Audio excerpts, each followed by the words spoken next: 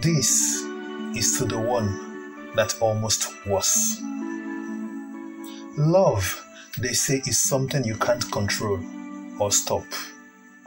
Maybe I am the exception to that. I don't know when I started loving you, but I do know that I just could not stop loving you. But that was until I stopped. I miss you. I miss us. I miss our friendship.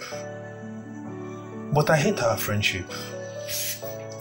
Our friendship blinded me to the love I had for you. I believed it was normal. Whenever it seems to be getting intense, I brought it under control. We were both single.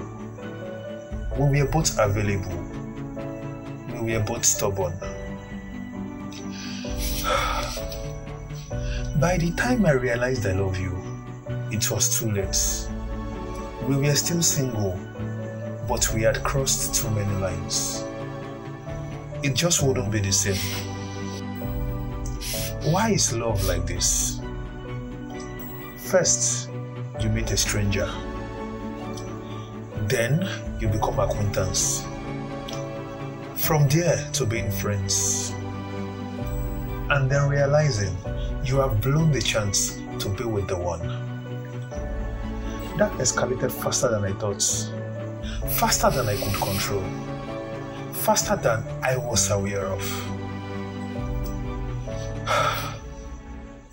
I wish there was a reset button. I wish I can go back and find out when I started falling for you.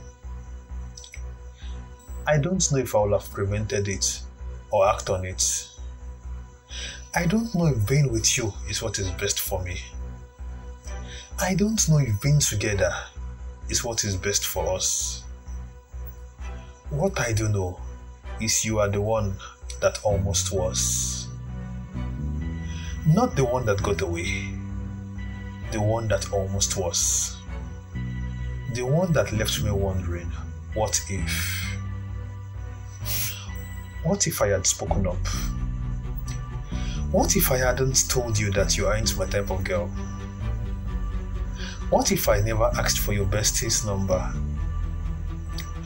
What if I told that guy to back off as you were mine?